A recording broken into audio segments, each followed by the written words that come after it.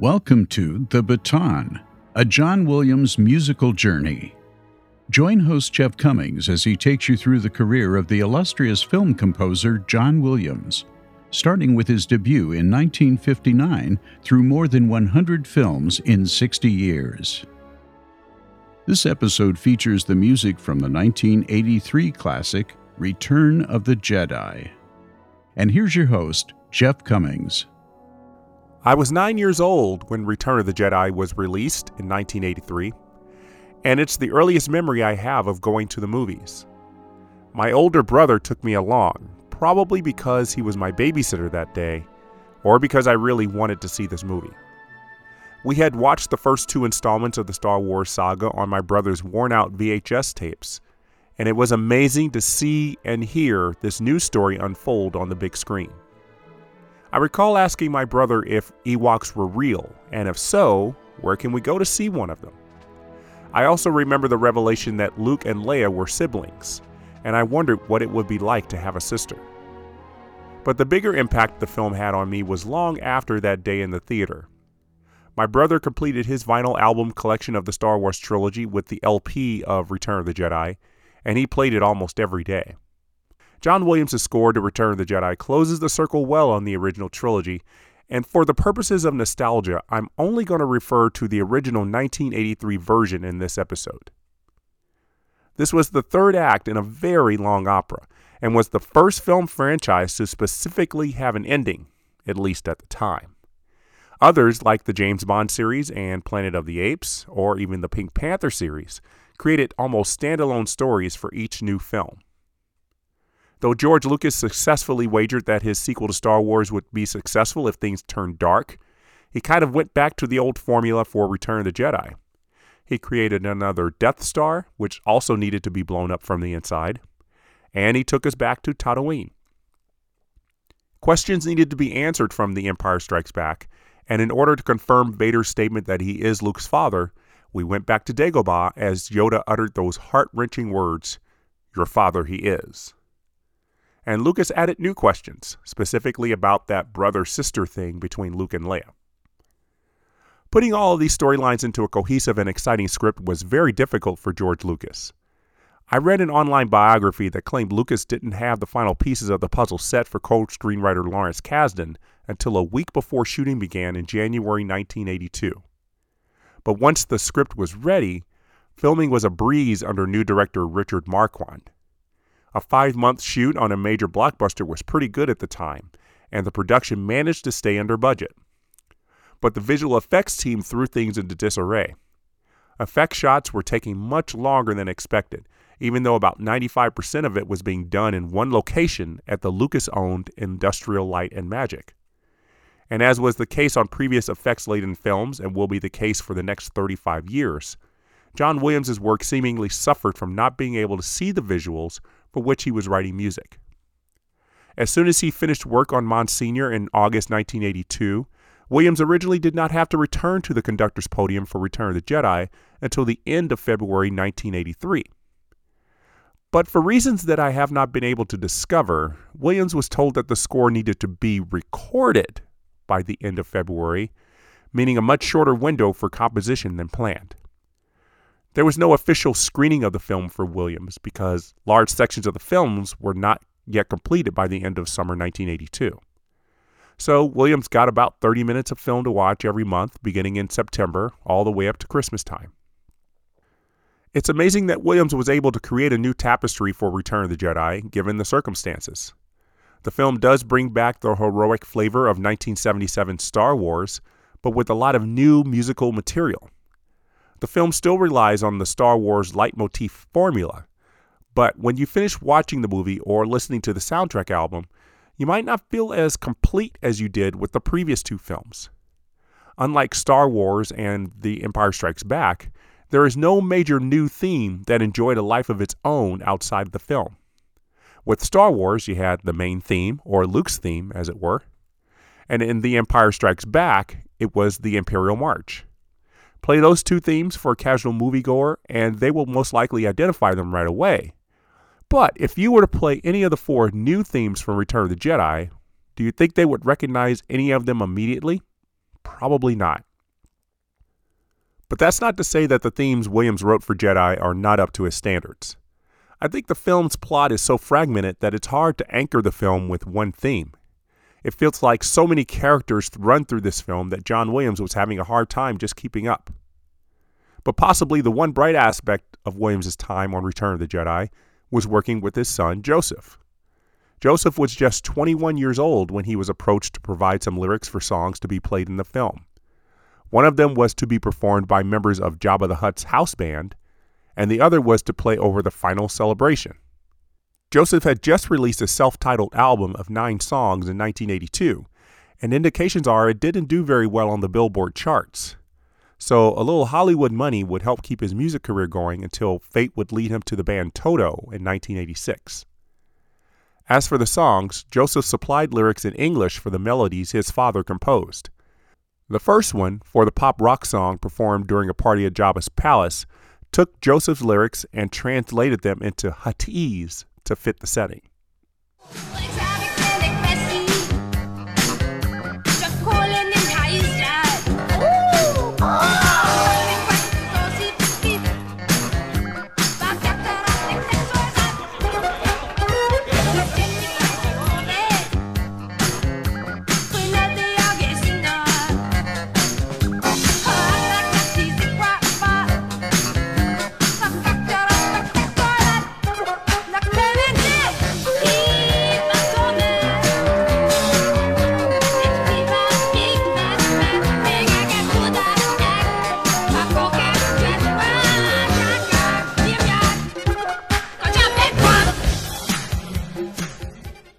The second song was to play during the celebration in the Ewok village after the destruction of the Death Star.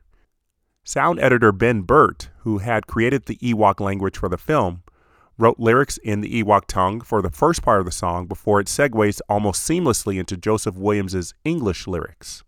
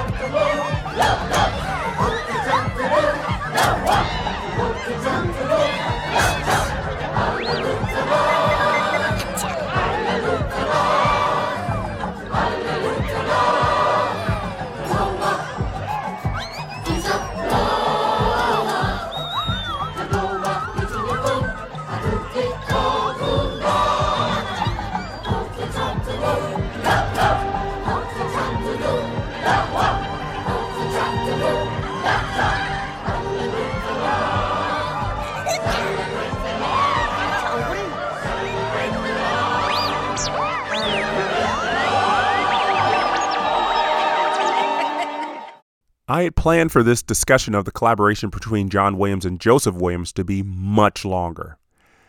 I spent about 3 weeks trying to get an interview with Joseph Williams for this episode, but that interview request was denied. There was so much I wanted to know because there's not a lot of information out there, such as what it was like to collaborate with his dad and if he knew his lyrics were going to be translated. Because I haven't been able to find the full English translations of both songs, I was hoping this would be the place that we would hear once and for all the English lyrics for those songs. It is interesting that I could only find one article in which Joseph Williams talks about his work on Return of the Jedi, and in that article he pretty much just confirms that he wrote 2 songs for the film. I found about 20 or more articles and 2 radio interviews, and all of them focused on either singing with the band, Toto, or singing as adult Simba in The Lion King. It makes you wonder if his work on Return of the Jedi was a pleasant one and might explain his decline to be interviewed for this podcast.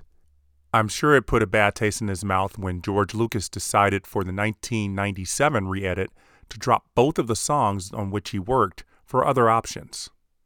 But probably not too much of a bad taste because Joseph Williams was asked to help orchestrate the music for the parade at the end of The Phantom Menace. Outside of the collaboration with his son, John Williams had a lot of work to do for Return of the Jedi. It turned out to be his longest score ever at that point, a full 2 hours of music for a movie that runs 2 hours and 12 minutes. In those 2 hours are reprisals of pretty much all the major themes we know from the previous 2 films, as well as 4 new themes. All 4 of the new themes for Return of the Jedi have completely different styles, tones, and sounds. But they do share one thing in common, the perfect fifth. If you haven't listened to previous episodes, you don't know how much I adore Williams' use of the perfect fifth in his compositions. As a reminder, the perfect fifth is a shift of 5 notes on the musical scale from the original note to the end note. It provides a lift to the music and generally promotes heroism, purity, and, well, perfection. The new theme that fascinates me most is the theme for the Ewoks, the furry forest creatures who help turn the tide in the final battle on Endor. What I really enjoy about the theme is the instrumentation. In the film, the Ewok theme is almost always played on woodwind instruments, flutes, piccolos, clarinets. And in some places, it sounds like the instruments, including the percussion, were made from the trees that fill the Endor moon's landscape.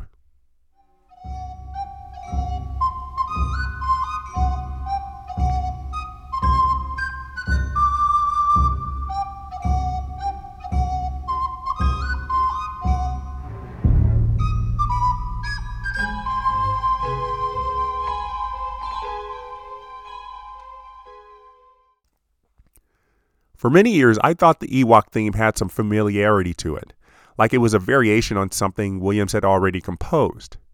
But I didn't have the musical knowledge that I have now, though some of you will claim that I still have no musical knowledge. So I'll play that theme for you again, this time by the brass section.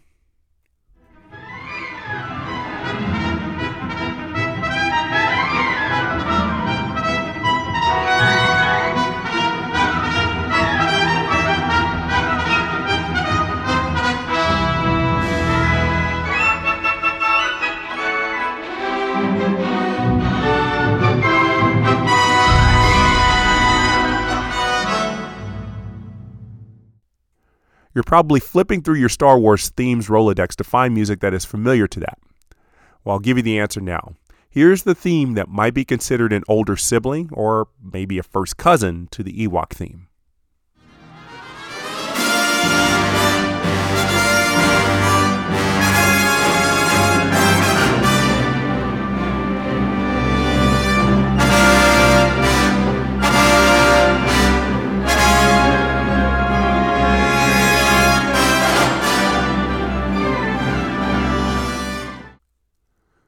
Both the Rebel fanfare and the Ewok theme share a similar structure.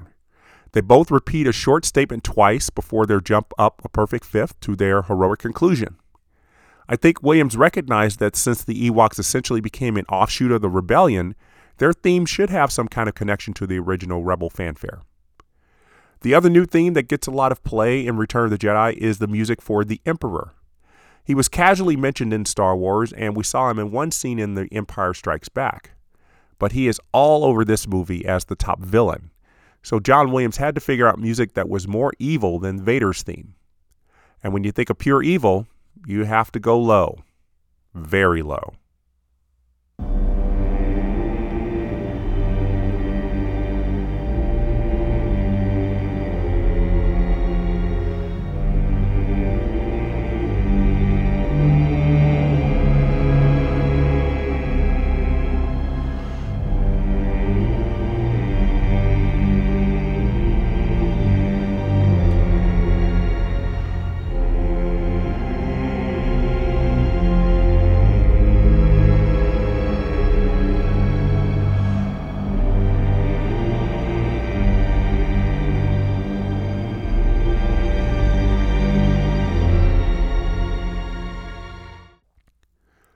That's pretty evil. And by no accident, of course.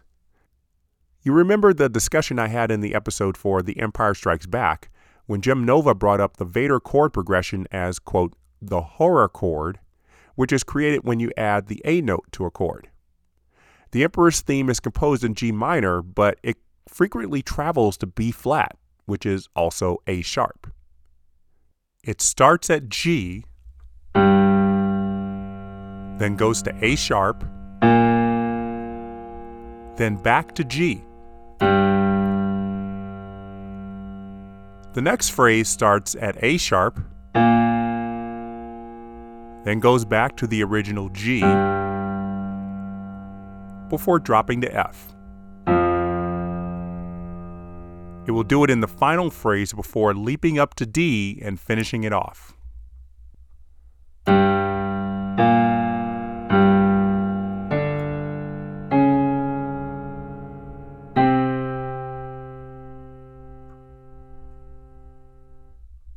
And I just played for you the perfect fifth in the Emperor's theme, from the G to the D. Listen to it as played by the bass woodwinds. This is what we hear when the Emperor descends from his ship.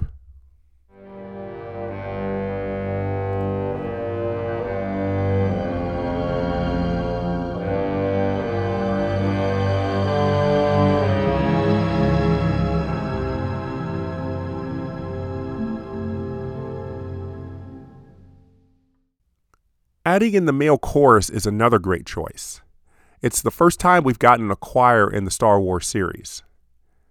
And there aren't many instruments that can go as low as the male bass's voice. So, like I said, when you need to go low as possible. The theme for Jabba the Hutt is so insignificant in the film that it hardly bears mention. I'll give it a little play here, though.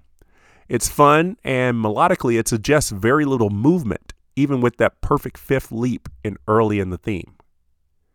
You might notice that the theme ends in pretty much the same place it started. Very fitting, since Jabba probably hasn't moved from his perch in his palace in many years.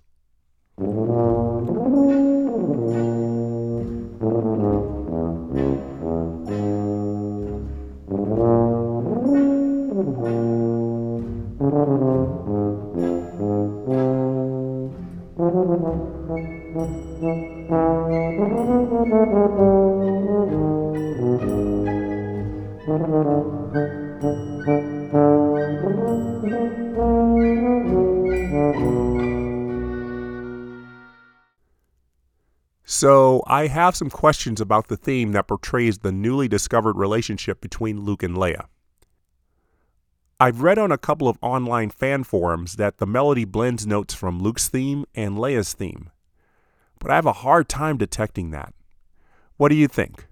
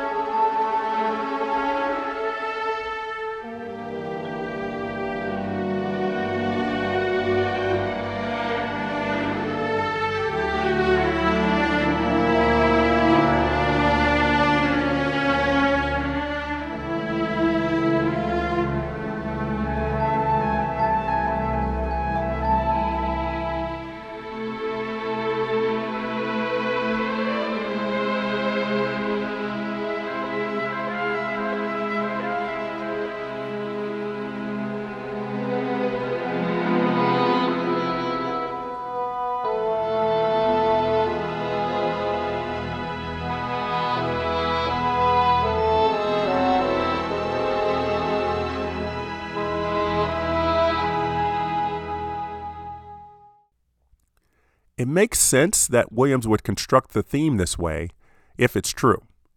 Why construct a new melody about established characters? I am inclined to believe those who say it's a variation on established themes.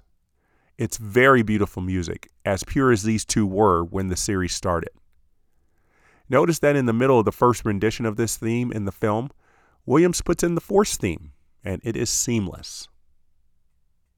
Now that I've talked about all the new thematic material in Return of the Jedi and how Williams continued to expand his talents for this presumed finale, there's really nothing else to talk about for this episode, right? I'm just kidding. There's plenty more to discuss. I want to bring your attention to the main title music. As I said in The Empire Strikes Back, Williams would reconfigure the opening music for all three original trilogy films. In Star Wars, the music was heroic. In Empire, The opening music had a military beat. And in Jedi, it was all about Luke's mission to bring the Jedi back into prominence. That's emphasized with part of Luke's theme played on the solo trumpet by the awesome Maurice Murphy, used to convey that Luke is on his own now, though you'll hear the other trumpets come in and out like Yoda and Obi-Wan will do in the film.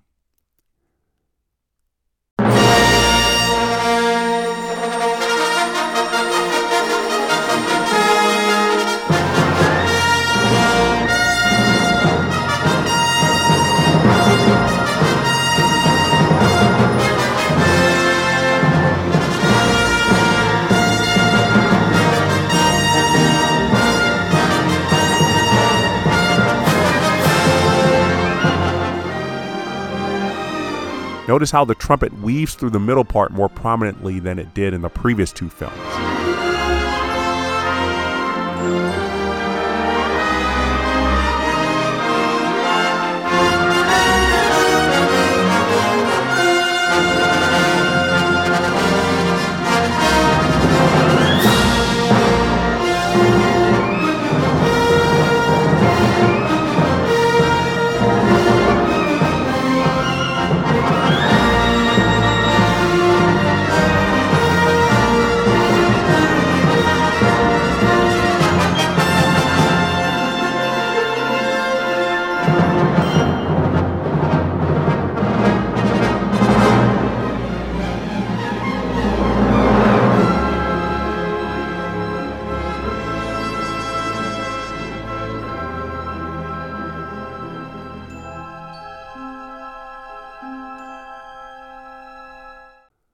The London Symphony Orchestra sounds a little disjointed in the second performance of Luke's theme, and I could only imagine that was intentional.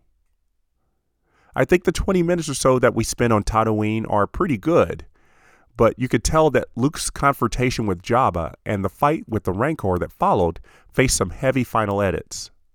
You could hear weird cuts in the music as it's heard in the film, suggesting that parts of the Rancor fight were cut out for time or just dragged on too long. And then we get to the moment that everyone in the theater really needed. For those watching for the first time, it would seem like our heroes, especially Luke and Han, who are on screen together for the first time since the very beginning of The Empire Strikes Back, are going to die in the Sarlacc pit at Jabba's instruction. Let's play the opening 80 seconds of music Williams originally wrote for this scene, which has our heroes staging a surprise attack on Jabba the Hutt and his henchmen.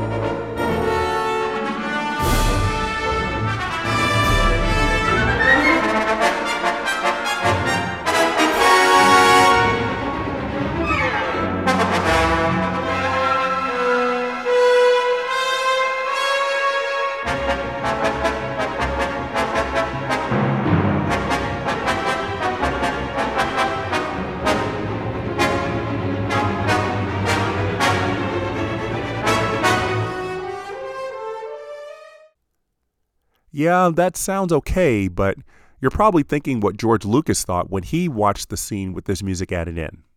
It just wasn't thrilling enough.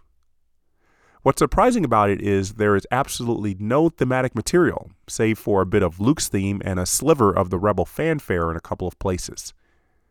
So Williams was asked to take some time and remake music for the Sarlacc pit scene, and boy did he deliver.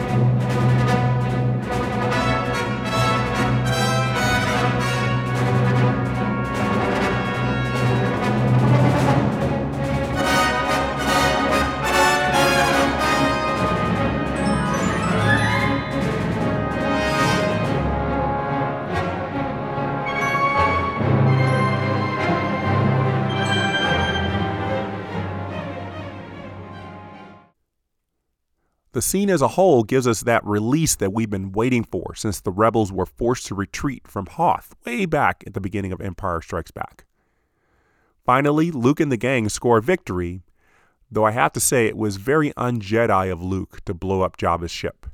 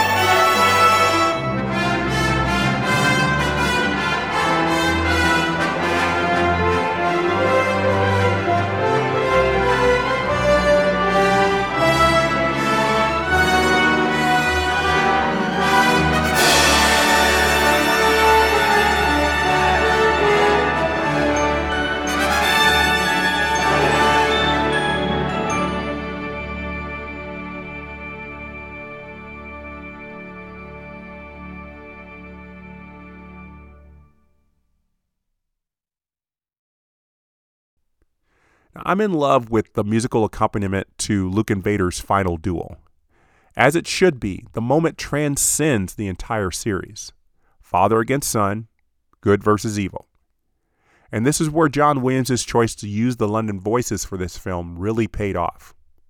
But it starts low, down where the Emperor's theme lives, and where Vader is trying to get Luke to turn to the dark side. Contrabassoons, organ, and synthesizers are along for the ride. The timpani hit you will hear comes when Vader realizes Luke has a sister. It's interesting that he doesn't say, "So, I also have a daughter."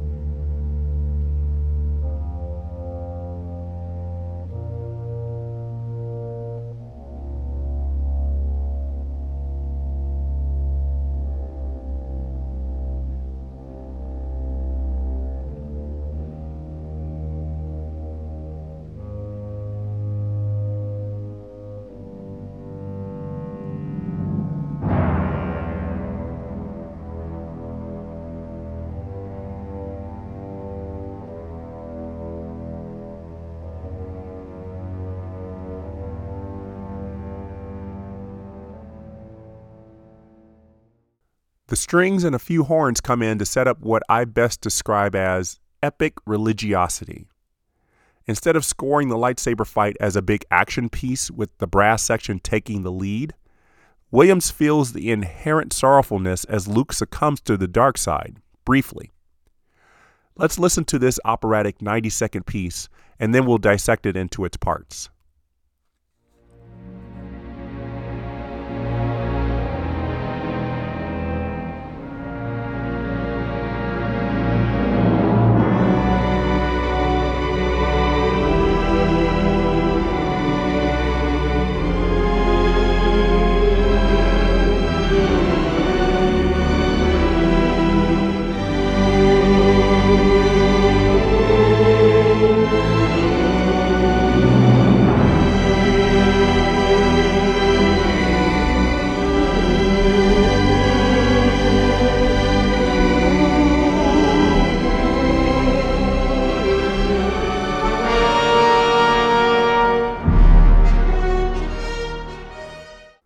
Beautiful and emotional.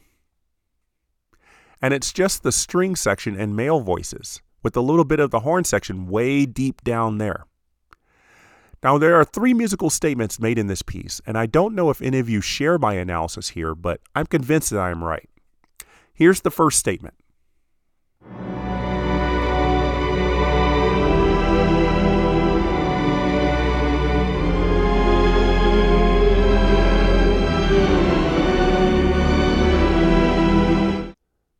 Okay, so the notes aren't played in the proper order, but that right there is Luke's theme. You heard that descending triplet, right? I think Williams took the rest of that theme and scrambled it up to show us how messed up Luke's mind is at the moment. I think you'll figure out the next statement right away.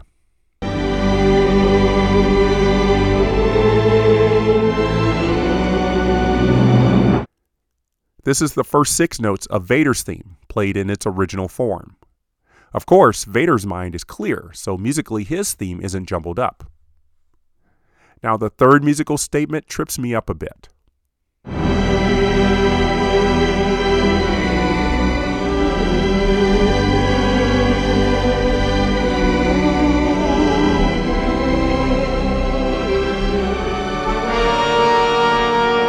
This might not be thematic material, but just music to color in the lines until Luke cuts off Vader's hand. I'll play the entire 45 seconds again, and now I hope you'll make the musical connections.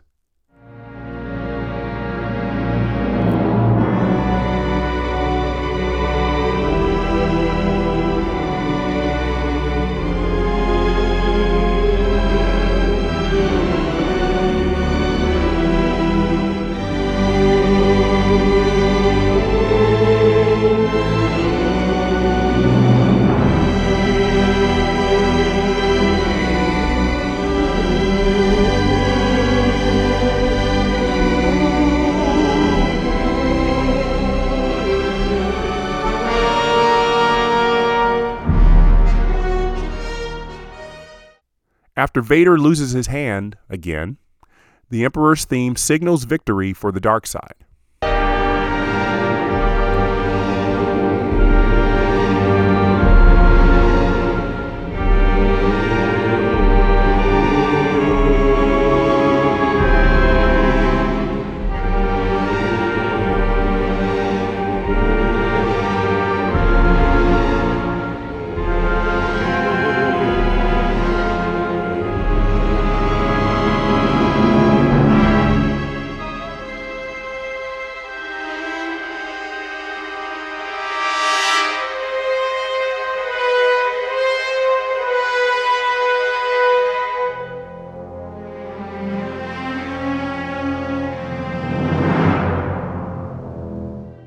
Not so fast, Emperor. Luke isn't turning.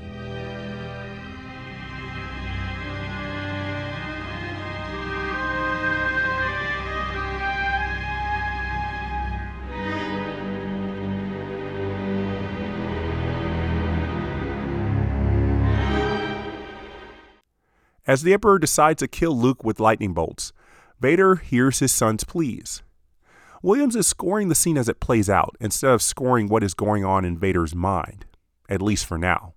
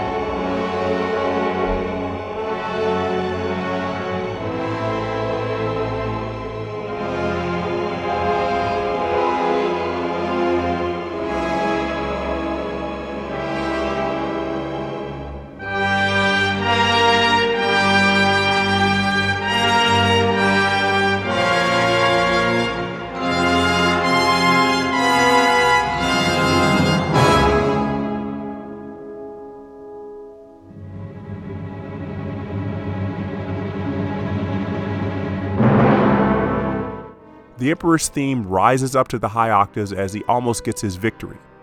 His choir is almost in a cheerful mood too.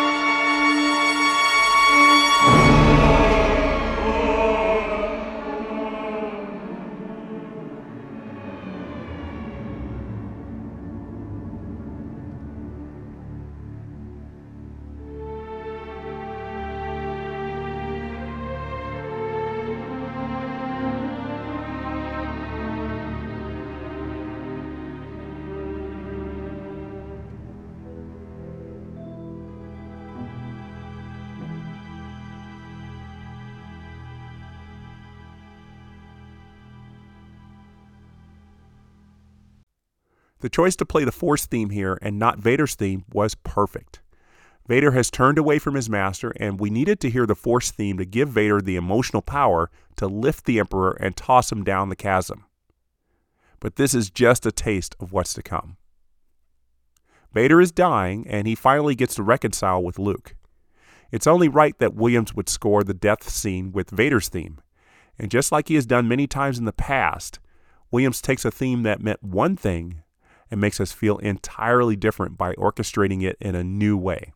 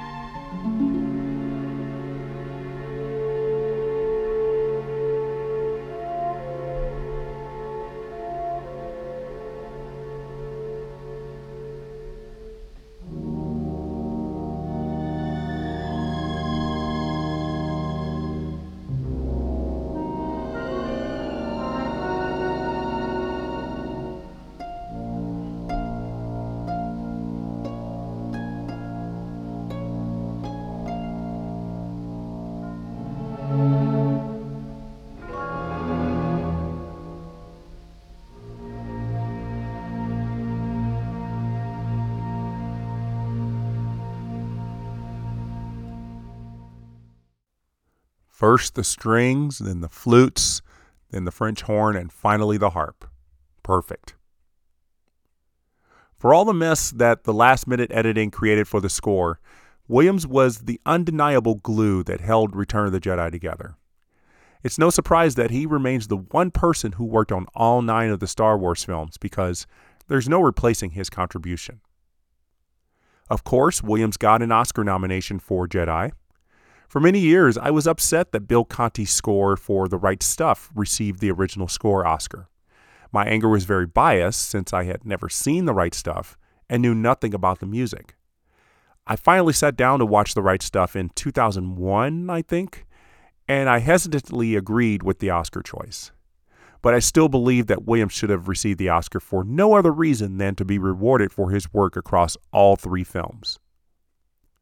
Those who vote for the Grammys apparently were getting tired of checking off John Williams on their ballots, and the Maestro's 6-year winning streak came to an end when he lost the Best Soundtrack Album award to the very popular Flashdance soundtrack.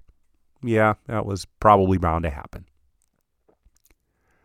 And after his work was officially done on Return of the Jedi, John Williams returned to his post with the Boston Pops, where he premiered his Esplanade Overture. You'll remember in the Monsignor episode that Williams planned to debut that piece in summer 1982, but the time crunch meant it couldn't be completed. Parts of the overture made its way into Williams' score for Monsignor, and he took the spring of 1983 to fill in the holes in his composition before the Boston Pops could play the official composition in May 1983. And once his summer job was done, he was ready to return to the Indiana Jones saga for the second film in that series. I'm going to talk about Indiana Jones and the Temple of Doom on the next episode with someone who will defend the merits of the film and try to erase all the negativity surrounding the score in the film. I'm looking forward to Cinematic Sound Radio's Eric Woods joining me next time to discuss this score. And please be sure to write a review of this podcast on iTunes. Positive reviews help the show jump up in the rankings, and exposure is everything. And as always, you can write to me at jeffswim@aol.com and follow me at jeffswim on Twitter.